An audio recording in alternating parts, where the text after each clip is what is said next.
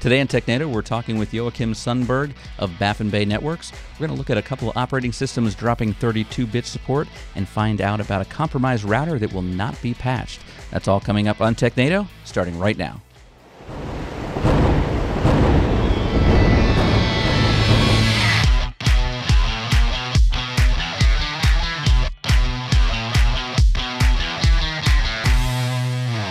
Hello and welcome to TechNado. I'm your host, Peter Van Rysdam, joined, as always, by Don Pizzette and Justin Dennison. How you gentlemen doing? I'm doing well. Don didn't stab himself, so I don't know how the show's going to go. I know. I'm a little distracted today because I'm focusing on growing my beard out. Yeah. It's going great. Yeah. If you concentrate real hard, it'll go faster. Yeah, we do have a guest today, Joachim Sundberg, joining us from Scandinavia, and you know the beards over there. Well, it's a region. Got it. Sorry. Yep. Specifically, he's from Sweden. There we go. Part of Scandinavia, which is part of Europe. The North Our people. Shield. Which is part of the Northern Hemisphere and the Earth. Yeah. I'm sorry I wasn't as Asgard. specific as I could have been there, but That's not a country. yeah, I've never heard of that place. But his beard is fantastic, and we'll get to that definitely, and we'll probably talk about that mostly, as well as he's with Baffin Bay Network, so we'll talk about their threat protection solutions as well that they have to offer. But before we get to that, we're going to do some news. So our first article is over at Petri.com. Microsoft unveils battery-powered version of Azure that fits in a backpack. And this is one of those where it's great to have the layman on this show to say, what? Because my understanding of Azure is that this is a cloud platform. It's banks of computers that are put all across the world, and we're able to put our data there. Is this just like got a little Wi-Fi hotspot, and that's my data's running around now? Well, so, let's think of the number one weakness of the cloud, right? How amazing and excellent do your cloud services work when you have no internet connection? Not great. Not at all. At right? all, even. Yeah. So what Microsoft is saying is there are certain scenarios, they're edge cases, this is not for the normal customer, but there are certain scenarios where somebody might want access to an Azure service but not be connected to the internet. And an example they give is, that you might be doing search and rescue, and you're out in the middle of the woods, and you are, searching for somebody, and you want to do some of their language translation software or processing images, right? You're catching images of people in a crowd, and you're trying to do facial recognition to find a particular person. Those are things that there are Azure cloud services that do, and they do it really well. But if you have no internet connection, you can't access them. You can't use that. And so what they've done is they've created a small piece of hardware, which they show a picture of. It looks like an Intel NUC, except it's got SFPs on it. But it's a tiny, small little computer that is ruggedized. It meets the 810G ruggedized standard, so it's got little rubber bumpers on the corner and all that. It's designed to run on a battery, although they were very coy about not saying how long the battery life was. So it will run for a certain amount of time on a battery and Comes with a 200-foot cable. Yes. Well, keep letting it out. In theory, you could take this backpack or just really the server and go wherever and have access to those services while you're offline. And then when you come back, you just upload your data into the cloud where it needs to be. So you're allowed to take a piece of Azure with you while you're offline. Oh, that's sweet. If it makes you feel any better, Peter, I thought this was a joke. I thought it was a hoax. I was like, just because for some reason April Foolsy. Yeah. that picture looks very infomercial-ish. Right? So I expected the 4x3 black bars on the side of this photo. This looked like it was taken with a Kodak in the 1980s. Yeah, it's like, I tell you, it's good stuff. Let me show you. Yeah. So for those of you listening, it is a gentleman with one of those like bumper mics, like the ShamWow guy. He's in a suit, but he's got a military backpack in front of him, and he has a big old smile on his face. Yeah, and he's got that kind of grayish skin tone that only cameras in the 1980s were able to perfectly capture. Yep. Mm-hmm. Yeah, and I thought this was more of a device where you could still connect or be backing up data or something remotely, and I couldn't think of a use case for that. So this makes a lot more sense now. And Don, have you gone out and purchased one yet or pre-ordered? One. I got two. I mean, you gotta have redundancy when the battery runs out. See, I've got the AWS Messenger bag, so it's very different. Yeah. Yeah. And the Google I got the GCP. paper bag. Yeah, it's just a lunch bag. Is that a Trader Joe's bag? Yeah, it's a wet paper bag, but it is eco-friendly because Yeah. it's reduce, reuse, recycle. Yeah. All right, cool. Our next article is over at techradar.com. macOS Catalina is here. Everything you need to know about macOS 10.15. They have all the details here, but the big detail I want to know is, will it work with an external monitor and a docking station? The tentative answer, or the basic answer, is we don't know, because Apple seems to break external monitors with every release, especially the ones that rely on DisplayLink. So I don't know if that works or not. But macOS Catalina, which was announced a couple of weeks ago, did go live just a couple of days ago. I know I've upgraded the machine behind me here that is doing the extreme heavy lifting job of displaying a slideshow. is upgraded to it. We've upgraded several other machines here in the office. Pretty smooth process. But there is a whole new permission scheme inside of macOS Catalina that you need to be aware of that will at least temporarily break a number of applications. So, for example, I use VNC as a remote screen viewer. There's a new permission you have to grant to allow an app to do screen recording. And so your VNC or Splashtop or Jump Desktop or whatever application it is you use for remote screen viewing, it might work fine under Mojave, and then the moment you upgrade up to Catalina, it's broken until you go and add those permissions in, and now it starts to work again. So make a stop by the privacy and security system preference panel, and you'll see those new permissions listed. And they're for all sorts of things like Bluetooth, microphone access, and so on. So a lot more restrictive of what those applications can access. And then go ahead. The other big thing that you need to be aware of is this is the first version of macOS to eliminate support for 32-bit applications. So Apple has been warning us about that for years. This one is the one that finally dropped it. So now 64-bit applications is the only thing that will work under macOS Catalina. And I think we should take a moment of silence because iTunes Oh, gone. Yeah, it's gone. Yeah. And, oh, no, I'm sorry. I just got a notification if I'd like to install an iTunes update. Yeah. Did you? No, but I'm be not on surprised. Catalina. But I will tell you, it's at least twice a week where iTunes opens and I go, oh, yeah, I did push that button that oops. iTunes went, oh, you mean to open me? No, that's not. Did not mean that at all. Stupid touch bar. I haven't meant that in years. Did you see any of the outrage articles? Because anytime a new anything comes out these days, the media looks for somebody who's outraged. And the outraged group this time, DJs. So apparently there's a lot of DJs that rely on iTunes or use other software that taps into the iTunes database using an XML file they used to export. Well, that's gone now.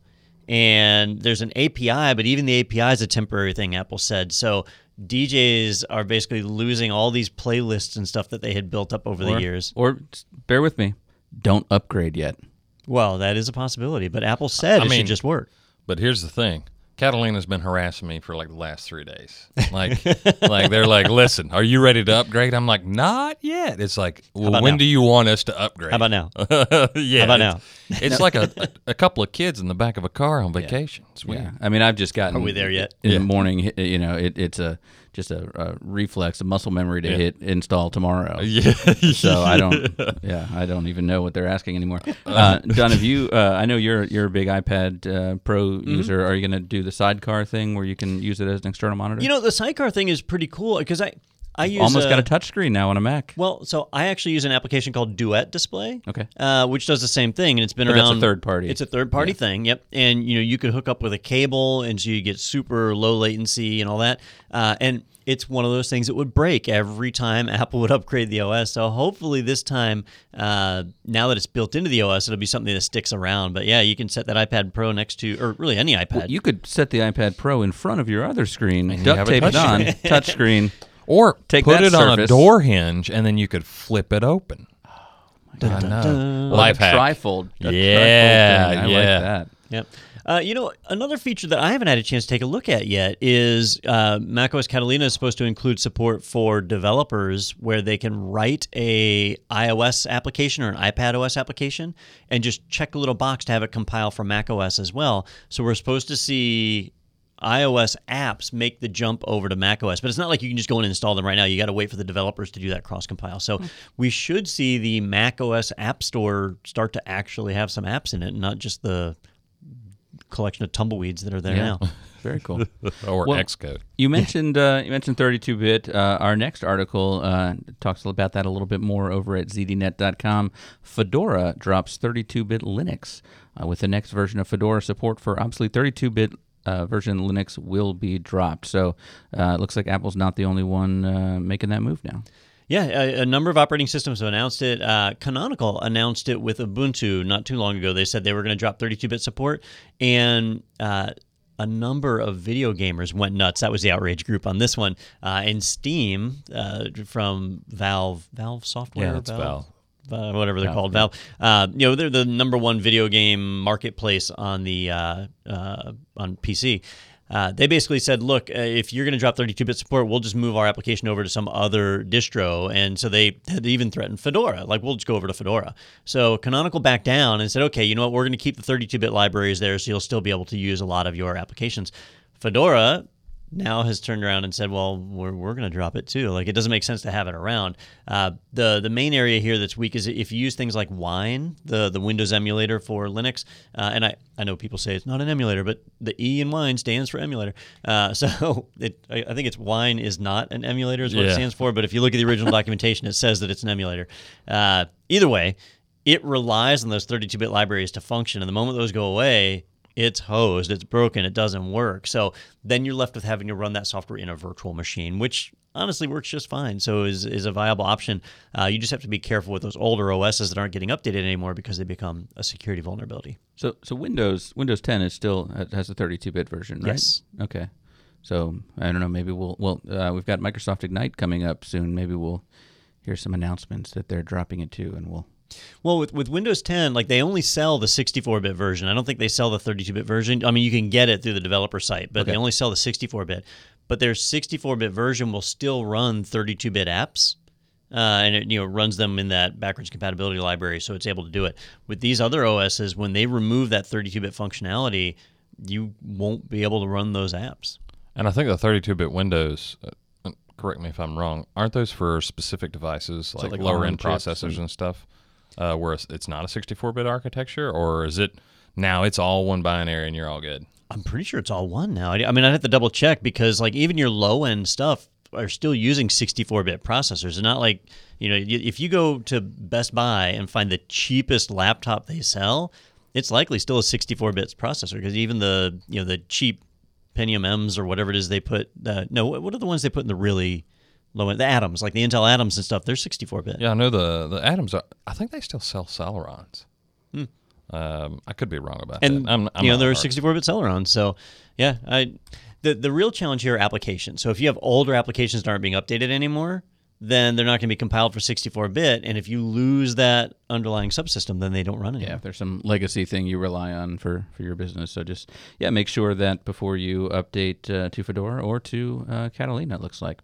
All right, our next article is over on Wired.com, an open source license that requires users to do no harm. Open source software can generally be freely copied and reused. One developer wants to impose ethical constraints on the practice. And my big question is, so what? Because does anyone read the license? You click OK, and they could have been asking this for years, and I'd have no idea. So this stems from a conversation that actually came about on Hacker News. And what happened was there was an open source developer who found out that ICE was using his software. And ICE is the Immigration Customs Enforcement? Yes, there we go. Thank you. I kind of froze on that one.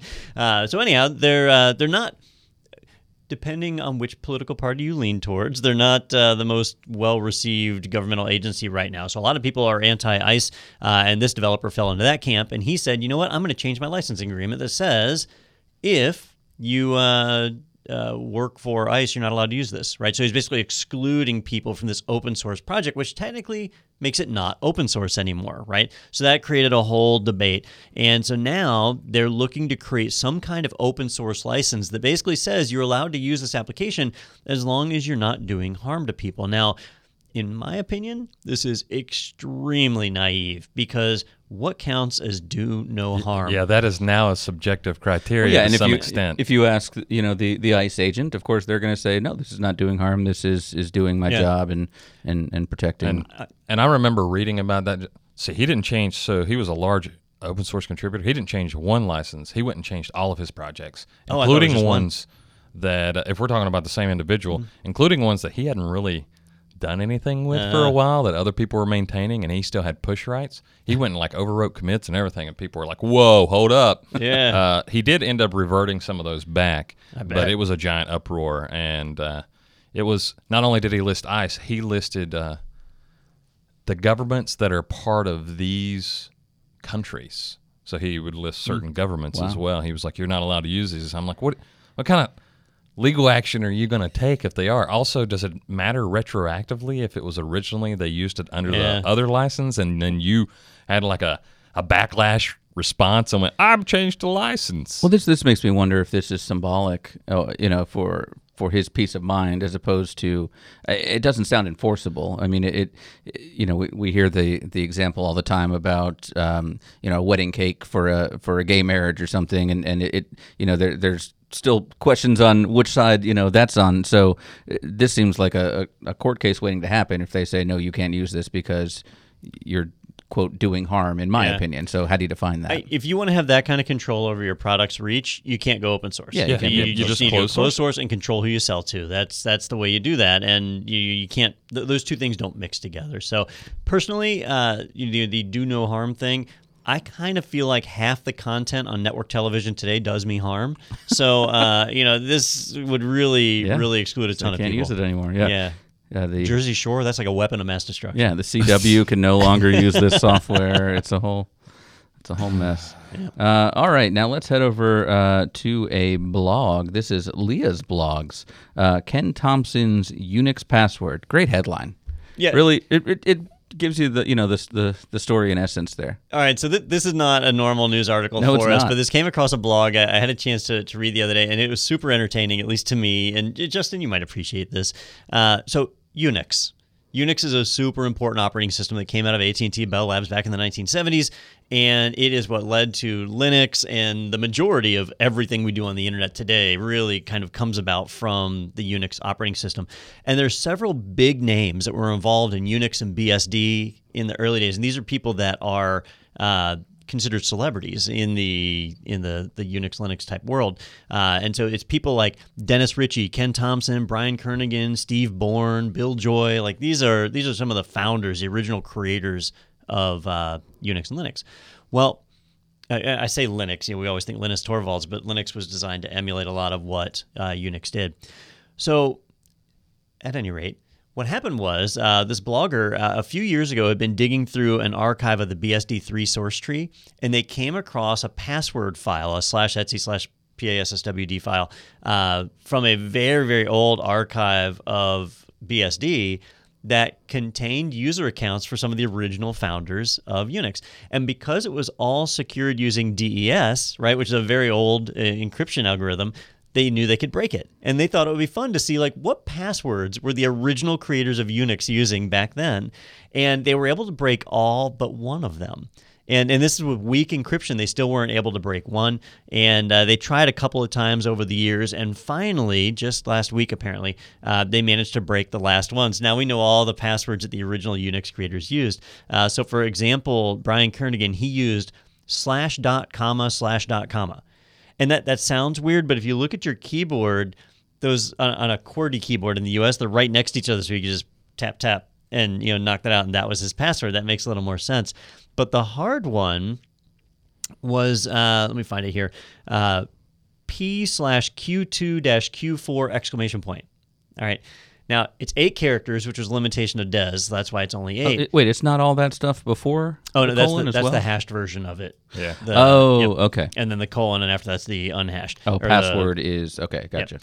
So what that is, the P/Q2-Q4, is talking about pawn to queens 2 to queen 4. It's a chess move, and that particular person was known for writing computer chess and so on. And so that LastPass was revealed. And so it was kind of fun to get a little insight into some of those people. When we say way back when, what are we talking about? Are these from the 90s? No, this would have been BSD3 would have been like mid 80s. Mid 80s? Okay. Yeah.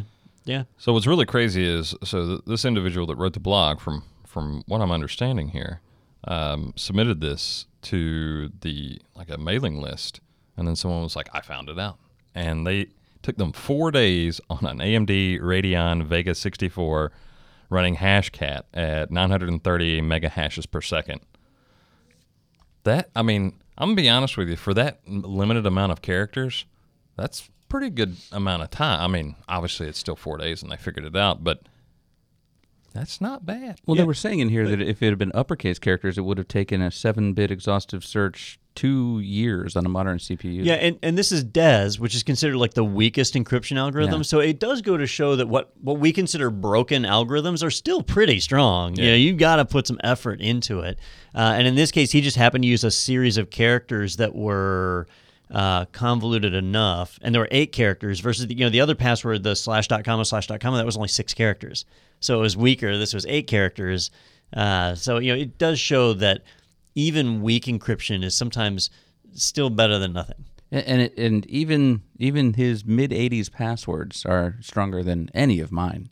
Yeah. How would I ever remember that slash? Instead of an A, I'm using the @ symbol. The secret's out. Yeah. Now we know. Now you Gators know. with an @ symbol. Now you know. All right, let's head over now to the Chromium blog at blog.chromium.org. Chromium.org. No more mixed messages about HTTPS. And I've hated this. Just hearing it from both sides and not knowing which. It's like when my parents fight.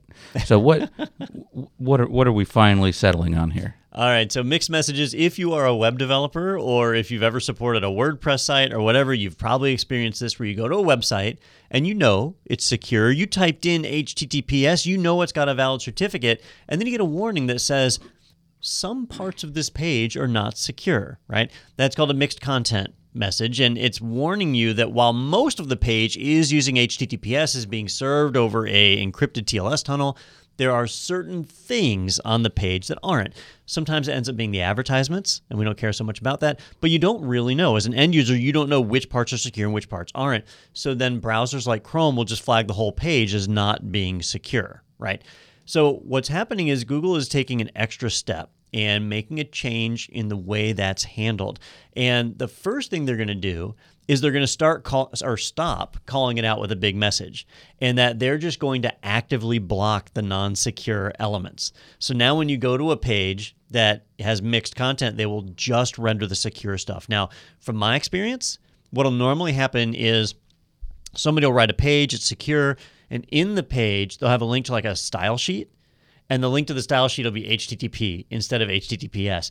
So now you go to the page and it renders with no style sheet. So it's a giant mess on the screen and it's really not usable. So this change will break sites that do stuff like that. But in a later version, and remember they release a version every month. So when I say a later version, really just the next month. By February, the end result will be they're not going to warn you about mixed content. They're going to block non-secure elements. But before they block it, they're going to try and change the HTTP to HTTPS and see if it's available that way. Because maybe the style sheet or image element or whatever is available via secure connection, just they put the wrong protocol tag in there, right? And if that's the case, then it'll load properly and it'll work. Now, on a positive side, that means you get a secure page that works. On a negative side, if you're a developer and you made the mistake, it'll be harder for you to spot that you made a mistake because the browser is effectively inline patching that for you. But that'll be live in February of 2020, which is just, 5 months down the road? It's right around the corner. Are you ready? I try to make sure that all of my CDNs, everything is HTTPS, because there are times during the development that things will go wonky if you have mixed content anyway. Yeah. So like you're like, well, that didn't load right. Oh, it was mixed content and things go awry. So I try to make that very consistent because actually you and I saw a page probably about a month ago where the whole page was flagged. And I was like, this is not secure. Yeah. Had the little red X and everything. And it was because icons were being served from a CDN that was not HTTPS. Everything else on the page looked fine. Yeah, and with stuff that's on your server, you can use relative URLs, and that kind of solves it, right? Because if you access the page using HTTPS, everything else will use it because of the relative URLs. But when it's an asset stored on a different server, you can't use a relative URL, and that's where you've got to make sure that you flag it as secure. Sounds good. All right. Let's head over now to Tom's Hardware. PDF encryption is busted. Adobe Acrobat, Foxit, and others affected by security flaws. So I've got this on my computer. Do I need to patch? Do I need to? No. This one's not a high risk, but I did want to talk about it a little bit because a lot of people. You ever go online and buy a PDF? Yep. And maybe it's watermarked to your name or whatever. So those PDFs are normally encrypted. And for me as the customer, I don't really care if it's encrypted, right? I just want to be able to read it. So if the encryption is busted in that document, I'm fine with that, right? Well, I mean, unless maybe it's my tax documents. Maybe I get my taxes done with H&R Block or something. They send me a PDF that's encrypted.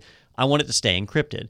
Well, what some researchers found was that the type of encryption that Adobe has defined inside of a PDF allows for you to select what gets encrypted. In other words, you don't have to encrypt the entire PDF. You can encrypt just certain elements inside. And what they found was that allowed them to modify the non-encrypted parts. So they could take an encrypted PDF. They can't read the encrypted data. They could then add code. Like I think they were doing Python or something. They were able to add executable code to the non-encrypted parts so that the next time you opened that document, you were allowed to see it. You were allowed to decrypt it with your password, and then it would execute the code they had added and exfiltrate the data out and send it along. So, it's a very difficult attack to pull off, and it requires them to have access to the files. But it also means that you should just be aware that PDFs are capable of executing, I think it's JavaScript, which is, some of those nice features where it goes, do you want to send this over here or sign this? That's code executing. But if you want to keep that secret, you don't want that just arbitrary. It's more or less like a macro. Well, and that seems scarier to me. Is that something that can be used in other ways to put code on my machine? It could, yeah. And that's where, like, if you're running antivirus on your system, it's looking for behaviors like that. Okay. A PDF shouldn't be accessing areas of your file system or whatever. And at the end of the day, the PDF should be running under your user context anyway when it's being rendered and that code executes. So that's stuff that we kind of have to trust them to provide security for. I'll tell you, Adobe has not done a great job with that. Foxit, they've got a pretty decent track record. I actually use the Foxit reader on some of my systems, but at the end of the day, this one is actually a flaw in the document itself. Like when Adobe introduced document encryption, they should have encrypted the entire document, not just certain elements inside of it. So I'm not sure why they made that decision. Yeah, I was wondering, what was the... Look, well, we only need to encrypt these 2 paragraphs. I feel like this should be an all or nothing thing. They probably wanted it where you could read metadata off of the document. So, who is the author? I can't see what's in it, but I know who the author is, so I can reach out to them. It's probably something of that nature. But still, with security, you got to make a choice. Okay, so not really concerning for people that consume PDFs, but if you are a publisher that maybe uses this to sell your ebook or something like that, that would be something that would concern you. Okay. All right, we're going to go to Forbes.com now for our next article. Warning for Windows users as encryption breaking malware breaks cover. Okay, so that's a little bit of a tongue twister. So we're saying the malware that breaks encryption breaks cover? All right, so yes, that is correct. And when I skimmed this headline originally, I thought it meant one thing, and it turned out to be something entirely different. What I assumed was that this would be some kind of malware that created a proxy, so that when you were browsing to secure websites, you'd actually be going through the proxy and it would be able to see everything that you were doing. Well, activity like that can be detected. So I wasn't this wasn't like a big red flag for me, but I read the article and sure enough, they've actually found something even better. This is not a proxy-based malware. And in fact, it doesn't modify your traffic in any way, which makes this incredibly difficult to detect. And what they did is something really, really interesting. They basically created malware that targets the random number generator in your operating system. And this one is focused on Windows. And so it goes in, and every system has a PRNG, right? A programmatic random number generator, I think is what that stands for. Either way, it's I'll what your take it. computer uses to generate random numbers. Well, when it picks a random number, it needs entropy. It needs a bunch of just junky data to be able to create random numbers because computers can't really pick a random number. There was a famous XKCD cartoon about that, like, where he wrote a program. It says pick a random number equals 4. So it always equaled 4. Yeah. But you couldn't argue that it wasn't random because maybe it just randomly picked 4 Every 100 time. times in a Yeah. row. We don't know, right? It's hard That's to prove just randomness. statistics. Right. So in this case, they compromise the RNG. So when your system goes to generate random data, it was actually generating consistent data, which meant they could then predict what the private key would be used for that session, and then they could decode that data without modifying it. So this malware is actually able to intercept the traffic and read it and even write to it if it wanted, because it can calculate out what the private key would be based on the conditions the system had. Now, this does require your system to be like full-blown compromised. So, the malware has to be installed and it has to have elevated access to your system.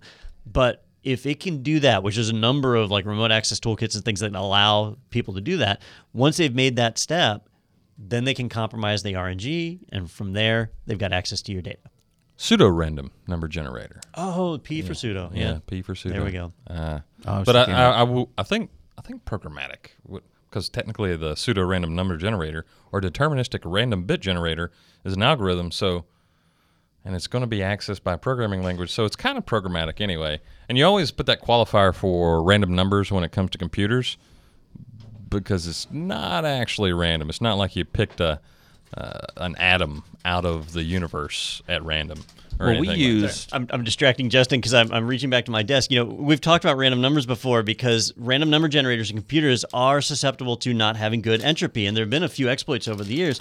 And so people do things like what I'm trying to show you here, which is this is a hardware entropy device that you can stick onto a computer. If you're doing like virtual machines suck at generating random numbers. And so like Intel is starting to build hardware into their processors that you can rely on, but people can add devices like this to serve as that source. And this is far more difficult to subjugate. I mean, if somebody was to attack this, they would have to attack the driver for it to be able to compromise it, but it gives you a much cleaner source of that entropy. What's that called? So the one I actually use is actually in the back of my server back there. It's called a bit babbler. Okay. And the bit babbler's sole job is generating that entropy. This one is called 1RNG. I don't recommend this one. That's why it's sitting in my drawer. Well, and we talked to that company a while back, Whitewood, that used light, right? They used. Oh yeah. They would track the path of a photon, which is truly random, to generate that entropy, which they. It's a little mysterious what happened to that company. Yeah. It's kind of fallen off the face of the earth. Everybody who's there works for Amazon now, but I can't get confirmation that Amazon acquired them. And it certainly appears that way, but then they kept it under wraps. So maybe Amazon doesn't want people knowing how they're generating that entropy for their data centers. Yeah, because that rolled out of Los Alamos National Labs. Right. If I recall. There's no way they went out of business. Like that product was awesome. That was cool. So they got acquired. It's just not public data. And probably because it's a security product. Makes sense. All right, let's head over now for our last article at threatpost.com. D-Link home routers open to remote takeover will remain unpatched. And, well, that just seems dumb. Yeah, we can stick this one in the FOSCAM bag. Yeah. Do you have one of these also, Peter? This is, I've hardwired my FOSCAM now directly into the It's D-Link. actually duct taped together in your house. Is that wrong? Isn't it? I put it in my backpack or my messenger bag with my your Azure box. My AWS is in my messenger bag. That way you can extend it to the cloud when you get back to the office. Sure. So, we've had a couple instances of this over the last year, and I think we're going to start seeing this more and more, where there are devices that are fully compromised or have well-documented backdoors, have hard-coded private keys, and so on, that the vendors are no longer supporting and not releasing a firmware update. And in that scenario, that device is just permanently compromised. And we can add a current D-Link router. I shouldn't say current. This is not sold on the shelf at like Best Buy right now, but as of a year ago it was, and you can still buy it from third-party marketplaces. So there's 4 or 5 different D-Link router models that all have a CVE on them, CVE 2019-16920, and there's not going to be a forthcoming firmware, and it doesn't support OpenWRT or even third-party firmwares because this one used a crazy chipset on it. But either way, it's compromised. So if you have that device that is in that model or in that range, it's time to replace it. Yep. And this is probably one of those scenarios where the type of people listening to this podcast don't have something that's compromised. But we're coming up on Thanksgiving, so when you do go home and your grandmother asks you to take a look at the computer, just check if that's a D-Link router up there, and if it falls under one of those compromised ones. Yeah.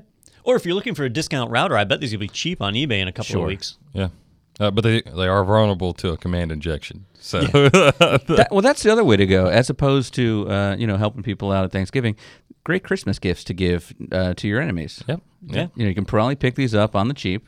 Yeah. And you bundle this with a Foscam. I hear that's a top notch. Yeah. gift. Just tell them, hey, just want you have that home automation and security, and I want to keep tabs on you. Yes. And also, I need botnets to sell on the darknet.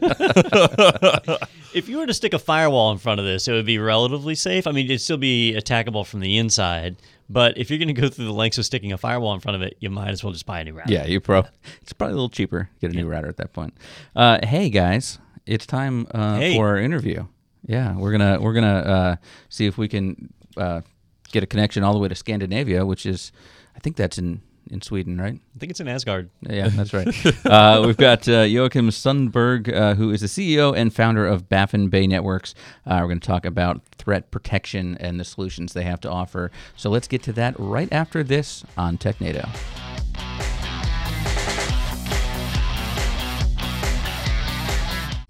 Are you a career changer or a budding tech pro who's looking to start their career in IT?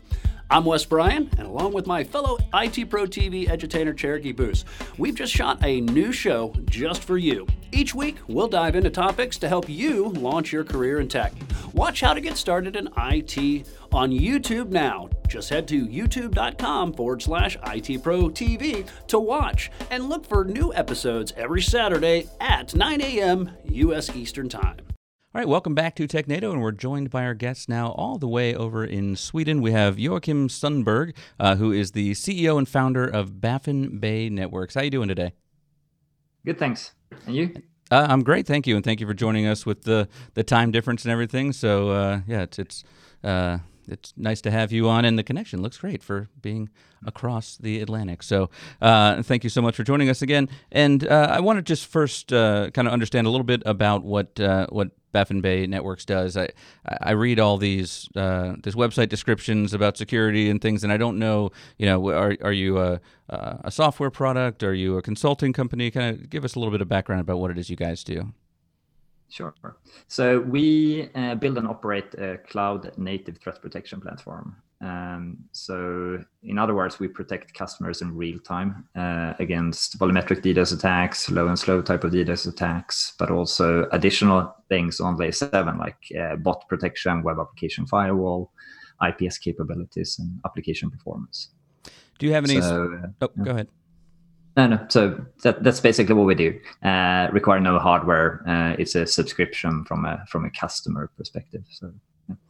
Well, who are those customers? Is it governments, large enterprises, small business? Where do you fit in there? We really have customers from all the way down to 2 users and an app, up to big banks in Europe. So mostly our customers is focused around Europe.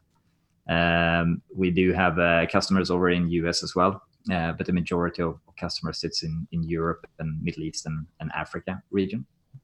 But it's everything from small corporates or small companies with an app up to big banks and IRS in different countries and insurance companies and so on. Now, I know a little bit about your background. I did a bit of cyber stalking earlier. So you've worked with F5 and SourceFire and Juniper. So some of the big players in the security space. What made you want to go off and do your own? Is there something that you're doing differently that is more effective than what the bigger players are doing?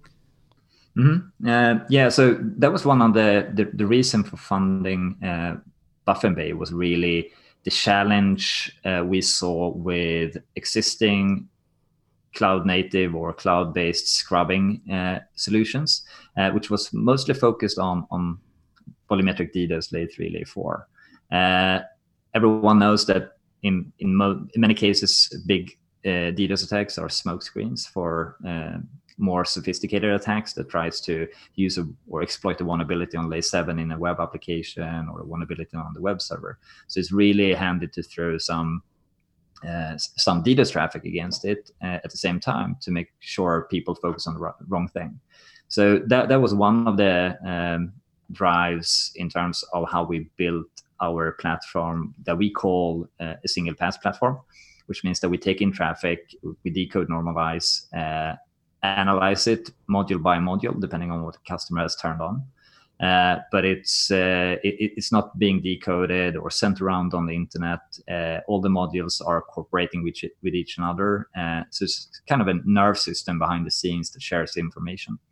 And that goes with mitigation as well.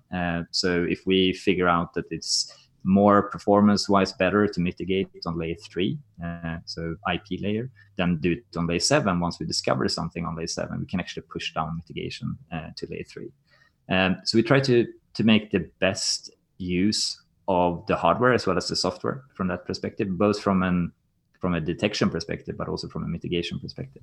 The second drive behind this was MSSPs. There were no existing platforms today that allowed an MSSP or a managed security service provider to opt into service and sell that in their name with their brand, logo, and coloring schema. But there were a big need for it. There was a huge drive for it and lots of asks for it. So that was something we did from the beginning. We built our threat protection platform ground up with MSSPs in mind. So we can scale sales and allow them to use a tool and pull in their own customers and take first line support and get going. You mentioned modules earlier. Does that mean you focus on protecting certain types of applications, or can you handle custom applications? We can handle custom applications in the sense of, web applications are custom applications using common protocol. We have common support or support for common TCP and UDP, and to that we can apply IPS capabilities, we can apply threat intel capabilities, and DDoS mitigation. So it doesn't have to be an application we know about, but for us to be able to intercept, decrypt, and inspect payload, we need to see that traffic being HTTP or HTTPS and HTTP2 to be able to do that. All right, I'm going to turn this a little self-serving today because so our day job is with IT Pro TV, and we deliver training content all over the world, and a lot of that is security-related training content. So our website is it's constantly under attack, not usually by malicious people, just by our own students trying to test things out, and it's fun. In the early days of our company, we ran WordPress. And we found that there were tons of different services out there that would protect WordPress. It was easy to find a WAF or a solution like that. But when we made the jump over to having our own custom-written web application, so our entire LMS is in-house built, all of a sudden the available players in that space became really small. And we ended up going with a competitor of yours, Incapsula, or the company's actually Imperva, who's ranked really highly in all the various scores for doing a good WAF. But what we found is they don't really understand custom web applications. So it's very manual. We're having to manually go in and put in rules and tell it about our application. Do you work the same way, or are you able to I know you mentioned that you have some kind of artificial intelligence or ways of being able to analyze an app and learn and become dynamic. That's something I'm not finding in your competitors. So is that something you guys have specialized in? Yeah, absolutely. And that was also obviously one of the challenge. I mean, going to the cloud, you do that for a reason, either because you want to follow your applications and you don't have the possibility to put hardware in front of AWS. Another big reason for it is that you don't want to spend the amount of time it takes to tune a web application firewall, for example, or an IPS to generate meaningful alarms and not block the wrong sort of traffic. So we have autopilot mode, which is where the modules goes and learn. In this case, if it's a web application and you turn on web application firewalling, it goes and learns the application. Everything from the language of the application, is it UTF-8 or something else? Based on that, it starts to apply the right set of signatures. It also looks at the technology being used. So jQuery being used, what's known from a vulnerability perspective in that specific version. So it goes and tries to figure out all that out and apply the right set of mitigation to it.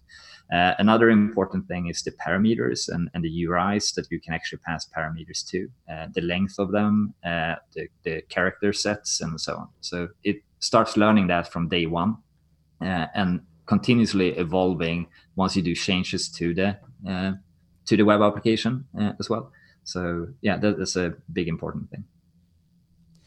Now, I know you guys are actually, I don't know. How long have you been in business? So we officially started beginning of 2017. Okay. We did some development before that, but that's the official date when we get seed capital from our business angels.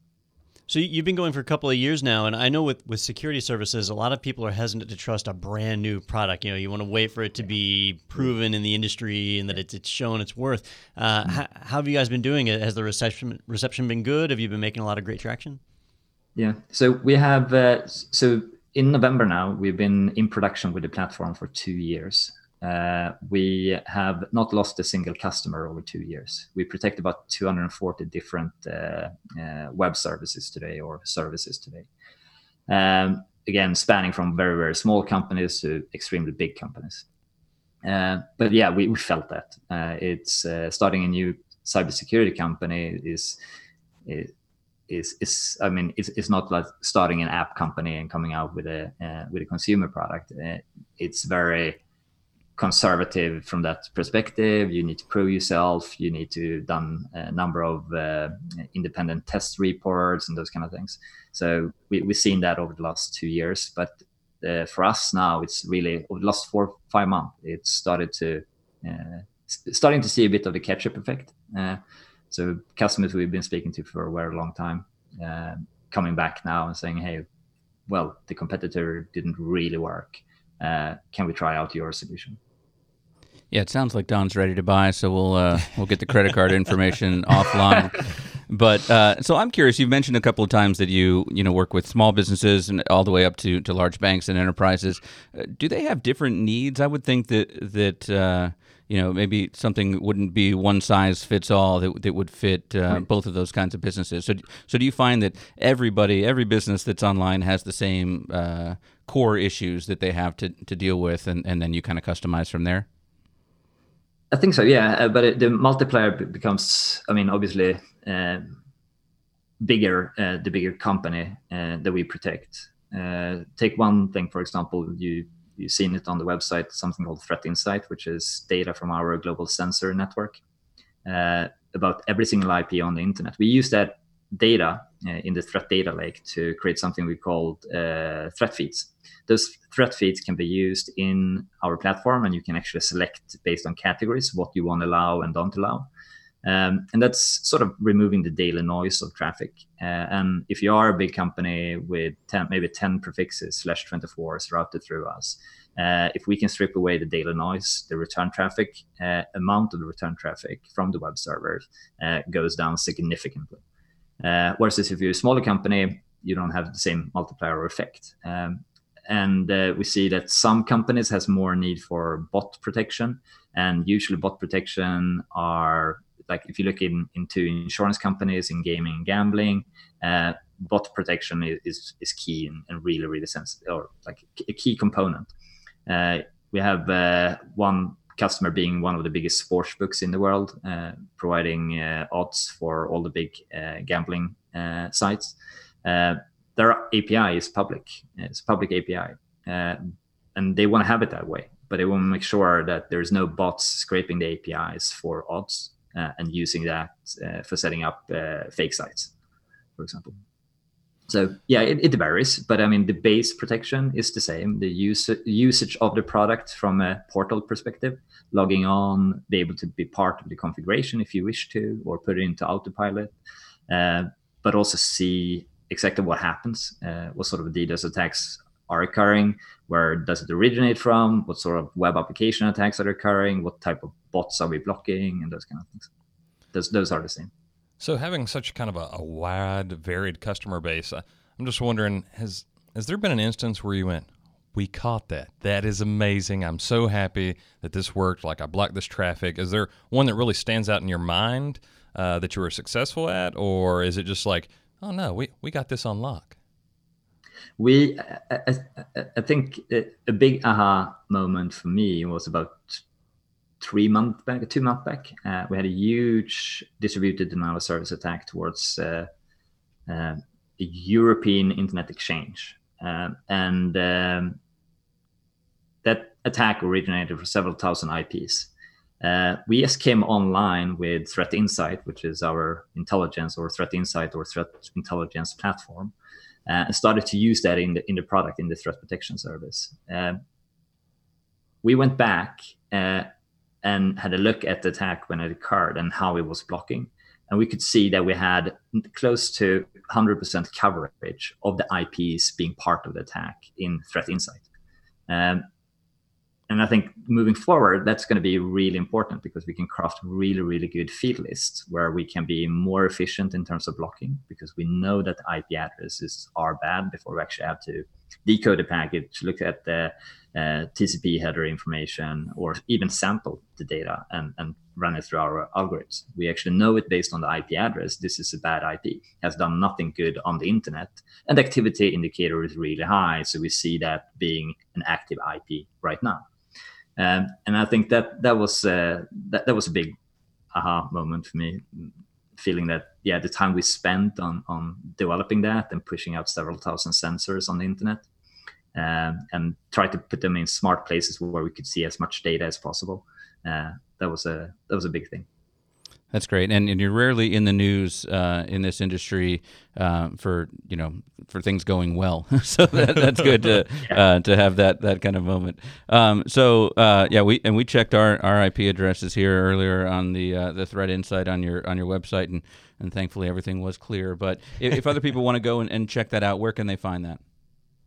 So you can go to baffinbaynetworks.com, and there is a link called Threat Insight.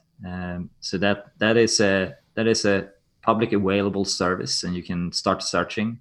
When you hit your allowed searches per day from that IP address, you just log on using your Google credentials or other type of credentials, and we unlock another 1,000 searches per month for you. We're coming up with a packaged format of queries and integration with SIEM solutions, so we can enrich and also do noise reduction when you look at events and activities in a SIEM like Splunk or something else. We can actually enrich that view and give you a bit more in terms of what that IP address has done elsewhere. Sounds good. Well, thank you so much again for taking the time with us today. I know it's a little later in the day for you there, so it's good to get our schedules together and get you on here. And I know Don will probably be reaching out soon and getting a demo here. But I hope so. Yeah.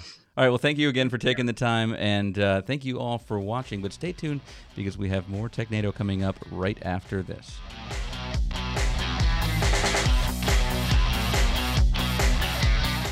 I'm James Packer. I'm the General Manager of Kirk ISS based in the Cayman Islands. I used IT Pro TV extensively in my last place. It grew very well, helped upskill the team. I had 110 engineers in the field, and we had dozens of IT Pro accounts with the guys training, and last year alone they passed over 40 certs by using the online training. I think I can safely say without IT Pro TV I wouldn't be where I was today, because I only got this job on the back of the qualifications I have. All right, welcome back to Technado, and it wasn't only a great interview, but a great time saver for Don, who was able to demo new software that we need here at the company. Podcast is now our R&D department. Yeah, I think for the podcast we need a demo of that software, so we can speak to it more intelligently. Makes a lot of sense, but yeah, might be something we see in the arsenal here soon. So thank you to Joachim for taking the time today. Want to let you know about a couple of things before we let you go. It's webinar time again. If you head over to itpro.tv/webinars, you can see all of the past webinars, all the upcoming ones. We just had one on end of life for Windows 7. Is your organization prepared? So that'll be going into the archive very soon, where you can still access it. But we have a fun one coming up actually on Halloween on Thursday, October 31st at 2 p.m. Eastern Time.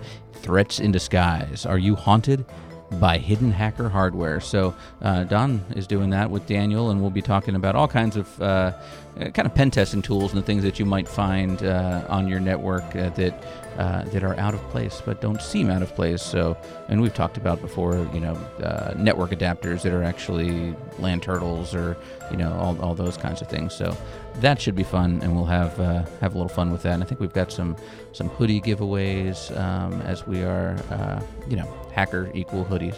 So we will be giving those away as well. Also, if you're interested in finding out more about IT Pro TV, head over to go.itpro.tv/technado. We've got a 30% off coupon code for you there for the lifetime of your account. You can also sign up for a 7-day free trial, and you can request a demo for your team if you have a business account with more than one person, and you can see all the fun things that go along with that. So that's go.itpro.tv/technado. All right. Thank you, gentlemen. I just want to let you know you're both connected to a Wi-Fi hotspot that's hidden in my beard. Yeah, you never suspected it. Yeah, the webinar hasn't happened yet, so I wouldn't know. But after the webinar, yeah, that's actually why I have the gauged out ears. They're batteries. Yeah, that's how I run them. Actually, I kind of want to make that now. Yeah, I made that joke. I want to make a Wi-Fi hotspot to have like little batteries. Well, I can get you a. What are you doing? You're on JustinNet. Yeah. I can get you a D-Link router on the cheap. Yeah. So we could start there. Yeah. Maybe. We can get them cheap on eBay. I hear they're easy to configure because you can just command eject. Exactly. And somehow my beard's on fire. That'd be great. Your skin is even more red than normal. Uh-oh. Justin. So, all right. Well, maybe we'll work on that next week. But that's going to do it for this episode. So we'll see you next week right here on TechNado.